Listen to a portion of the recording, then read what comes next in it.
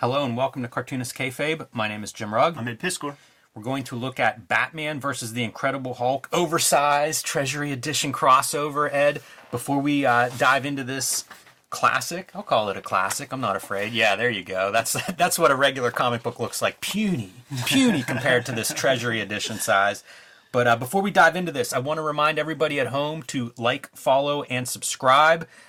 Subscribe to Cartoonist Kayfabe. It'll help mitigate the kayfabe effect. You will be notified when a new video is posted, and that'll give you a leg up on tracking down the comic that we are looking at if it's something that you don't already have in your collection. And let these videos play through to the end. That will help the YouTube algorithm show our videos to other comics fans that may not be familiar with Cartoonist Kayfabe yet.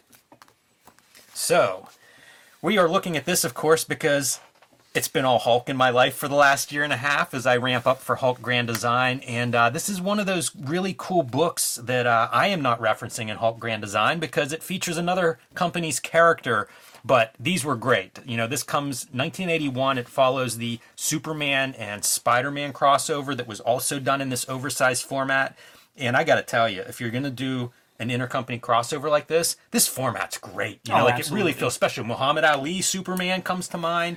There's just something powerful about that treasury size. Yeah, you could command a much bigger price. That's true. Because you're probably going to sell a bunch. You're going to command a bigger price. We do have a reasonably senior audience in the crowd, and these guys would mention like seeing these comics at the 7-Eleven. Like these giant things would be there. That's pretty freaking gnarly. Those 7-Eleven dudes need to talk to comic shop owners about how you display the odd-sized objects. Right. Cool covers, though. Both front and back, I think, look really good. And the artist here, Jose Luis Garcia Lopez, somebody we haven't shown yet on the channel, I don't think, unless maybe in an anthology or something, but a celebrated artist. I think of him as one of the great figure artists. Yes. And there's kind of these subcategories of artists, right? And Steve Rude being one of those figure guys I think of, but Garcia Lopez, very elegant with his figure treatments, and we're going to see a lot of examples of that as we go through here. You've seen his stuff, even if you don't know if you've seen his stuff, because he would be like the DC version of like John Romita when it came to like licensed materials, yes. Man. Like it was his Batman that you had like on your underoos and your little t-shirts when you were a kid and stuff. And does a good Hulk, from the get-go. It's kind of cool. Should I back cover? Yeah, we'll start back here on the inside back cover, the evolution of a cover, so you can see both the sketches and then the notes on, what we've got to do different. Like Batman being kind of awkward in this pose, and like, oh, Hulk's perfect here, but then, change Batman. So kind of neat to see the evolution of that compositions. All bollocks. All nonsense. Like, so what if it's Batman jumping in and not swinging in? Who gives a fuck? It's all arbitrary and stupid. It does seem ridiculous. Is this really going to sell fewer copies? Yeah, like have his toes pointed over. It's like, yeah, Dick and also you got to have the DC guy and the Marvel guy sign off, which could be the death of like all these things. We looked at the Spider-Man, Superman one, and you could just tell that there's so much push-pull, so many names had to, so many people had to sign off on probably almost every page of that fucking comic. And you never get anything. Like, nobody is going to let their company's character be a turd. So you got to create some jack-in-the-box fake villain that you both can agree to destroy and never use again. It feels silly. So much like wrestling promoters trying to figure out, like, when Jerry Lawler from Memphis, you're going to put someone over, but my guy's got to look strong. Like 1 hour Broadways. This is just these crossovers are 1 hour Broadways. They are in a tie. That's so funny because like they're oversized, not just dimensions, but page count. Like they really are Broadways. Jerry Lawler versus Kerry Von Erich. Jeez. You're both going to bleed, and it's going to end in a tie. I can't decide how I feel about that. I'm gonna give him the Jerry Lawler, the Hulk, the Jerry Lawler in this matchup. I feel like he's an underrated wrestler historically. Oh, he's great. Yeah, he's incredible, man. I like these intros, by the way. They're very concise, and like that's the origin for both characters. They read and look cool, especially one color on the inside covers, and we're off. That's a great. This is how you do it, man. If you're gonna hard to imagine you're getting new fans, but maybe, you know, like a book like this, maybe it is sold in places that comic books aren't, because it is like more of a book or a bigger thing. Listen, like growing up, man, I would buy DC comics under protest. Like I would get them if there were no interesting looking Marvel comics on the stands. Like I would pick up a DC because editorially they read very differently. You know, like they and frankly they were less cool. Yeah. You know, they felt more for grown-ups or something. Like Marvel Comics had more of like a childish. It's almost like they figured out their style, their house style, Yeah. earlier. Yeah. Before comics had evolved to where like Marvel figures out their house style, I don't know, a decade later or something, and it's like there's some new tricks in the Marvel house style. Yeah, for sure. On top of the figure work that Lopez is fantastic at, the visual storytelling is incredible here. There's so much little subtle stuff that if you were tasked with making these pages yourself, you would not handle as elegantly as he was able to do, man. But he's just perfect at it, man. Like there'll be a lot to point out. Yeah, Dick Giordano is your inker, Len Wein writer. I linger on this page for a minute. Everybody can kind of like take in the credits box, but some big names in those credits. You know, Al Milgrom and Jim Shooter working as consulting editors and stuff to put this together. So pretty cool. And I like the color hold here for our Shaper of Worlds in the background. I see how certain things work. So like it was like Ross Andrew or somebody was like the artist for the first. So Yeah. So it's the Marvel guys putting together the first one, and this is the DC cats putting together, you know, the B-listers. Right. And this is 81. When is the Titans and X-Men? Is that like Around 82, this time. 83? It's pretty early. Like things were going well in terms of like, let's work together and sell some books. Sure, yeah. At least for a few years there. We get Gotham City, and, you know, I'm not going to linger too much on story, because this is about Batman and Hulk fighting. Yeah, sure. But there's some dream stuff in this that's laid down there in that first spread that's important to the story overall. Joker's kind of fun. This is such a different version of Joker than what I think of Joker today. Like the contemporary Joker. Like, it's kind of neat to see that. Yeah, that you know, older school Joker. Classic Joker. Like it's separated himself a little bit from the Neil Adams, but it's, you know, that Jim Aparo school. But here's the storytelling flow. Boom, sniff the rose, toss it to the dude, gets pricked clearly, sucking on his thumb. Things aren't right. He's got the smile. Just nudge him. Like the body language of that. Just a little boop, a little nudge. You see the trickle.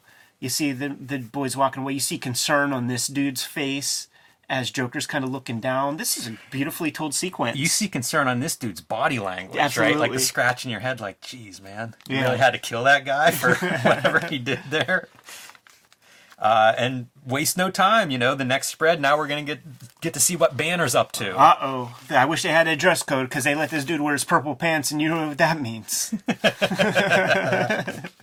Yeah, it's always such a ridiculous gimmick of him being the, you know, the under a pseudonym working in this field. Nobody recognizes him. But Here's the reason why we need your comic, Jimmy, because, like, I have a million Hulk comics. I've read a bunch, but I don't know, like, he feels different all the time. He could be Bruce Banner one day, like, he's in disguise in another issue. He never turns into Bruce Banner in another issue. Like, I need you to clear all that shit up for me. man, I don't know if I'm going to be able to clear that up or make it more confusing, Ed. That's a tough character, you know? Like, one of the things that I took away is just, like, you don't get to be Bruce Banner much. Like, even when you're Bruce Banner, you're not really Bruce Banner because you have no roots. You know, you're always on the move. You wake up who knows where, so... He probably got mad at his barber, man, for that Dutch boy haircut. Everybody starts laughing, including Banner, which is our clue that something's wrong, and he realizes something's wrong. This laughing is unnatural. Yes. And he gets himself a helmet there to breathe better, gets under control just in time to see Joker and his goons arrive. And, of course, as he's tripping the alarm, they're coming down on him, which unleashes our Green Giant. Doesn't that feel a little Bazooka Joe? It feels a little, it's not as, I don't think it's as elegant as Joker kicking the guy off the docks from a couple pages ago, but that's all right. We'll make up for it. Good Hulk, man, huge Hulk, you know, bigger. This is bigger than a comic book, you know? It's so awesome to see that kind of giant art. And that's what you want in an oversized Treasury edition. Like, give us some big pictures. Take advantage of that. And they don't waste much time. Like, here comes Batman showing up hot on the heels of the Joker. And what does that mean? We're going to get some interaction between Batman and Hulk. Joker's like, look, man, I'm like you. I have green hair. Lopez will do this silhouette thing to great effect a lot. He'll show their human forms. Like, we may see it, we may not as we go through. But there's like the Bruce there's Wayne, a couple of good ones. Bruce Banner, and you see the Hulk Batman silhouettes. Love that Dick Giordano inking, man, where he has adventurous, bold lines that when you're dealing with the original page yourself, you'd be hesitant to put such a bold. It works so well for making Hulk pop as like a foreground element in this panel. Yeah. And Joker right away recognizes like, oh, befriend the Hulk, just a step ahead of Batman. Yeah, it's always so silly. So Batman's just going to chill there. Very passive. Yeah, exactly. Goofy. And of course, befriend the Hulk and then point him at Batman. And yes, let's get some Batman Hulk dancing. It's so wrestling match. This is what you want in that tag team, right? Like, you always have your different the dynamics, but you want those two guys to get in the ring together. How about Cartoonist Kayfabe is Ed Piskor and Jim Rugg, two working cartoonists. The best way to support Cartoonist Kayfabe is to buy the books that we make. And here's what's available from Ed Piskor. WYSIWYG, Portrait of a Serial Hacker, is about the history of computer hacking. X-Men Grand Design, the beginning of the Grand Design franchise, starts with X-Men. This is a complete retelling of the history of X-Men. The first 30 years is one epic continuous story across 3 volumes, or in one giant oversized volume if you can find that one. Seems like it's constantly out of print, but a beautiful volume if you can find it. Hip Hop Family Tree. This is a history of hip hop. As the title suggests, 4 oversized volumes, treasury-sized editions, telling the history of hip-hop through comics. And your current book, Red Room, The Antisocial Network, available now in print wherever books are sold. This is a collection of the first season of Red Room comics, collecting 4 issues, beautifully reproduced with some great bonus material here in the back of the book. And starting in March, the next season, Red Room Trigger Warnings will be coming to comic book stores. This is the cover to look for. And due to some issues at the distribution level, this may be the rarest of Red Room comics. So look for this one in March. And here are the covers to keep your eyes peeled for. That's your main cover. This is a variant by Ed Piskor, a variant by Peach Momoko, and a variant by yours truly. These will be in comic shops March 9th. The books of mine that are available right now: The Plain Janes, the first American young adult graphic novel, 500 pages of a bunch of high school girls who get together and start doing art around their community, a la Banksy, and get in all sorts of trouble from teachers to the local police and, of course, parents and some of their fellow students. 500 pages, perfect for the young adult reader or young artist in your life. Street Angel, Deadliest Girl Alive. This is my collection of Street Angel comics published by Image Comics. 8 complete full-color stories featuring the Deadliest Girl Alive, the Princess of Poverty, the homeless ninja on a skateboard. And coming in March, Cartoonist Kayfabe month, by the way, everyone, is my next project, Hulk Grand Design, with variant covers by Peach Momoko, Marcos Martin, Cartoonist Kayfabe's own Ed Piskor, and Hulk Grand Design Madness coming in April, covered by Jeff Darrow on that one. And you can see the main covers here in the background. This is a retelling of the history of the Incredible Hulk, celebrating 60 years of Incredible Hulk history and comic books, 500 issues, 10,000 plus pages, distilled down into 2 oversized, action-packed issues, perfect for the longtime Hulk fan or the first-time comics reader. And now back to our regular scheduled programming. the weight of that figure? It's perfect, right? This stuff always blew my mind when I was trying to, copying drawings and trying to figure that out. Like the ability to draw something like that and have it all work. Yeah. It's amazing. It's like when you draw the standing figure, the rule is that the tip of the toes comes out to the bottom of the chin. And so you're drawing a character in a profile, we'll say. You could draw that easily. The tip of the toes is under the chin on this 3D back view foreshortened figure. Like, that's where Lopez shines, man. Yeah, it's amazing. Look how twisted up Joker is as he's, running out of the way, and yet it looks like perfect figure. Yeah. Good contrapposto. Batman teeing off on Hulk to no effect. And then here, I gotta tell you, this is my beef with this book. Bane Yes. breaks Batman's back. Bullshit. That's a broken back. That is a broken back right there. I thought you were going to say just the bad storytelling flow that happens on many pages, requiring the Are multiple arrows yeah. throughout this book to try to keep us on track. This is classic, though. This is another wrestling move, right? Like, this is Hulk Hogan in the bear hug with Andre the Giant. Gotta box the gimmicks. That's exactly it. Yeah. Double axe handle. Lopez, maybe a wrestling fan, Possibly, man. pulling out some moves. This is good stuff. Like Hulk's like, I have super powered lungs and I don't have to breathe your noxious fumes. And Batman's like, oh yeah? That's some of your storytelling. Hits him in the breadbasket. This works really well, this flow, because like you're reading, panel, and then right down into this. Absolutely. And then this is great too. Like, you don't have to be so cheesy as to show the fumes like going into the nose. You just establish the gas. You see the dude breathing after the context. It's great. Len Wein writing, the breath cruelly driven from his lungs. What are we doing here? Like, this Fact. guy's gonna kill Batman. Like, cruelly driven? Yeah. How about self-preservation? You know, you could just visually read this story. Yes, you can. And overcomes, first round goes to the Batman. I don't care for that either.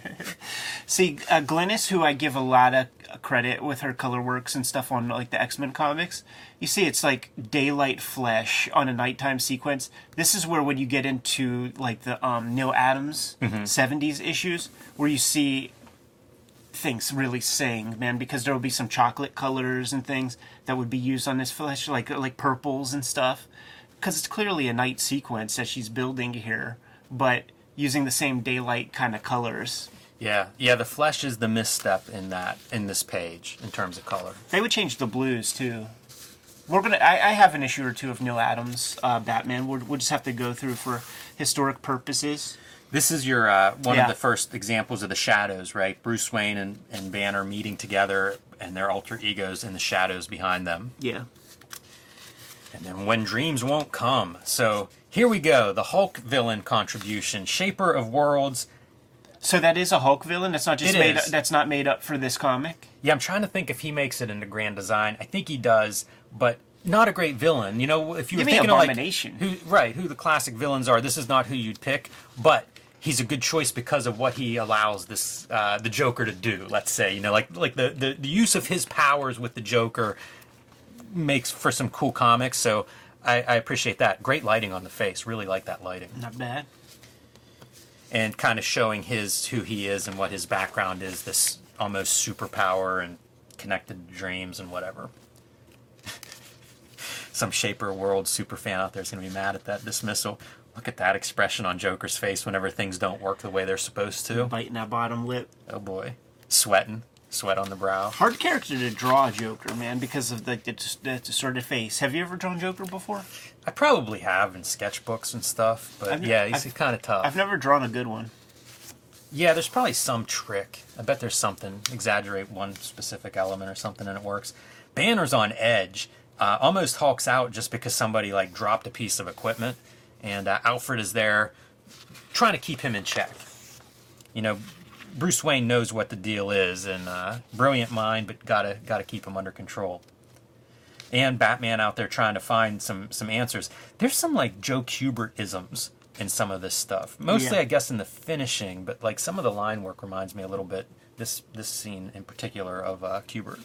These aren't very successful criminals, man, because they have to use ropes as chairs to play their cards. Yeah. Although, again, I like this page, or at least this panel. It's kind of neat for a fight scene, having that overlay of Batman. And good color there to create two panels, even though they're overlapping and there's no border. It's not something you see very often.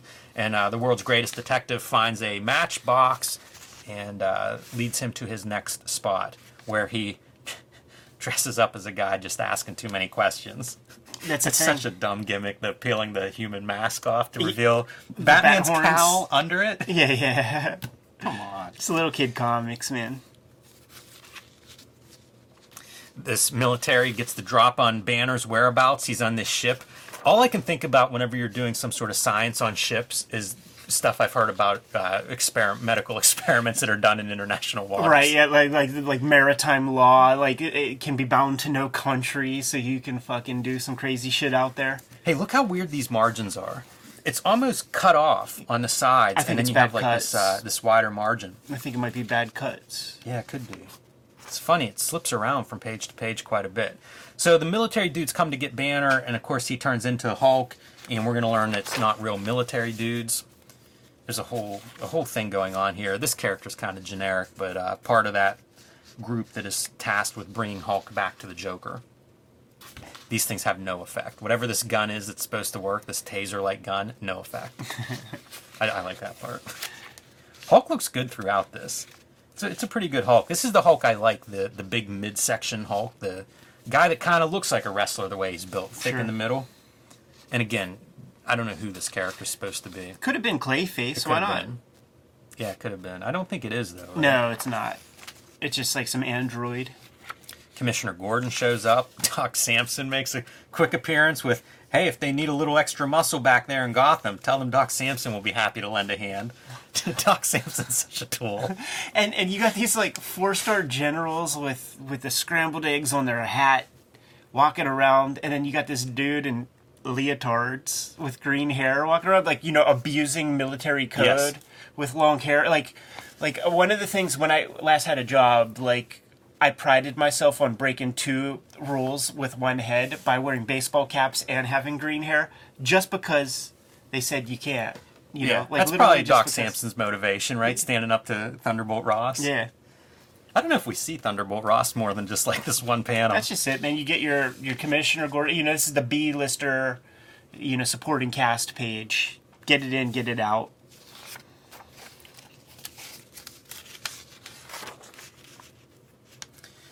So the idea here is this guy's connected to some sort of dreams or something. He's having trouble with his powers, and Hulk is, of course, the answer. And here's where we start to get some of those cool, like, dreamlike, distort the art a little bit. That's just really fun drawing to me. Yeah. I think that's the kind of stuff that you have to plan. Like, you just got to be some thumbnails involved there.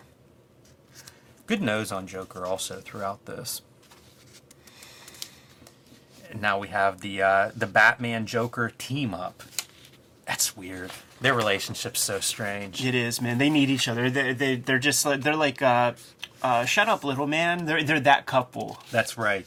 That is way better than it should be, Ed. More of the interesting, like, multiple panels in one. This is not a technique I see. I can't even tell you where else I've seen it. Like once in a while you might see, like, figures superimposed, something like that, but it's a really cool, I like it a lot for a superhero comic. I do think of it as 80s DC technique, and probably something like a montage kind of thing that like Neil Adams might have brought to the game. Right. You don't see it much in Marvel. Yeah, I feel like I may have seen like a Walt Simonson do it. Sometimes on covers you'll see that kind of a thing, where it'll be like the same figure or the same character, but drawn very small. It's that great movie poster kind of trope. Yeah, the new Shaolin Cowboy cover #1 has that. Yeah, it does. So good. All right. So anyway, what they're trying to do is basically capture Hulk. And would you say Joker's manipulating Batman here? Because Joker's the one who's going to benefit from this if he can deliver Hulk back to the Shaper of Worlds. I love this kind of stuff, just seeing them in action. I mean, again, this is what you want this comic for. Like, anytime you can get them fighting each other, that's your that's the magic. Yeah. Hulk caves in a building on Batman. No drama at all. Like, they don't even pretend like, oh, maybe Batman's dead underneath that building that just collapsed. Or somebody might be dead under that building, but comes crawling out, and everybody's pretty low-key on it. And then Stan Lee shows up? No, it's Mission Impossible Batman wearing his mask to just manipulate poor Hulk. And off he goes with the Joker. And what we end up with, ultimately, is this combination of Shaper of Worlds pulling out dream powers. And so you get to see a little bit of some of Hulk and Batman's expanded rogues gallery. Abomination you mentioned is a good choice. So you get to see a few of these characters showing up, but they're not responding the way you would expect them to. Whenever Two-Face is punched, he shatters. And that's kind of what you see happening with these different characters because, again, we're entering like a nightmare world. I'm just looking at the Moth's pants. Striped orange-green pants. Are you fucking kidding me? I'm supposed to take you seriously? Killer Moth, dude. Call him by his real name. Is that what it is? Killer Moth? That's what he's credited as in the Indicia. So dumb. That's your trademark copyright. Shaper Worlds is made whole and gives Joker the power now to manifest his dreams. And the first thing he does is puts on a ridiculous costume. King of the world. We're going Silver Age. Right. We are, but it does give Garcia Lopez room to, like, just draw cool shit. About 5-6 cool spreads of just goofy mayhem. Turning the Hulk and Batman into clowns. Talk about your striped pants not being taken too seriously. To me, these are $1 million pages right here. I do love this stuff, and this is incredible for me. You know, the bending of the staircase, the references to Dali art. And there's going to be a few of these references. I think Batman basically brings this out of the Joker making fun of, like, fairy tales. You know, aren't you too old to believe in fairy tales? Alice in Wonderland. Joker switching his dreamscapes to surrealism. That's a pretty fun gimmick for this book. I just fixate on the Tweedledee Tweedledum Batman and Joker. Picasso. And they don't name these people, right? The art of a genius. The Hulk, the Picasso Hulk, amazing. Yeah. This would have been a place to do like Little Nemo and Slumberland, like almost like Sunday comic pages would have been a fun thing to reference. It's just one of those things like comics people from this era would go anywhere but comics. You know, they would never be self-referential in that way. Yeah. Because the whole thing is kind of self-referential, you know, like they're not creating anything new, like they're just playing with existing toys.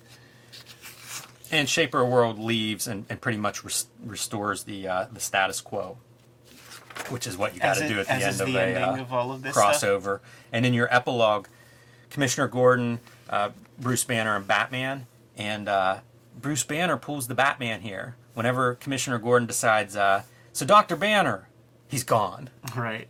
Of course he is. And wants to put out an APB, and Batman says, no, let him go.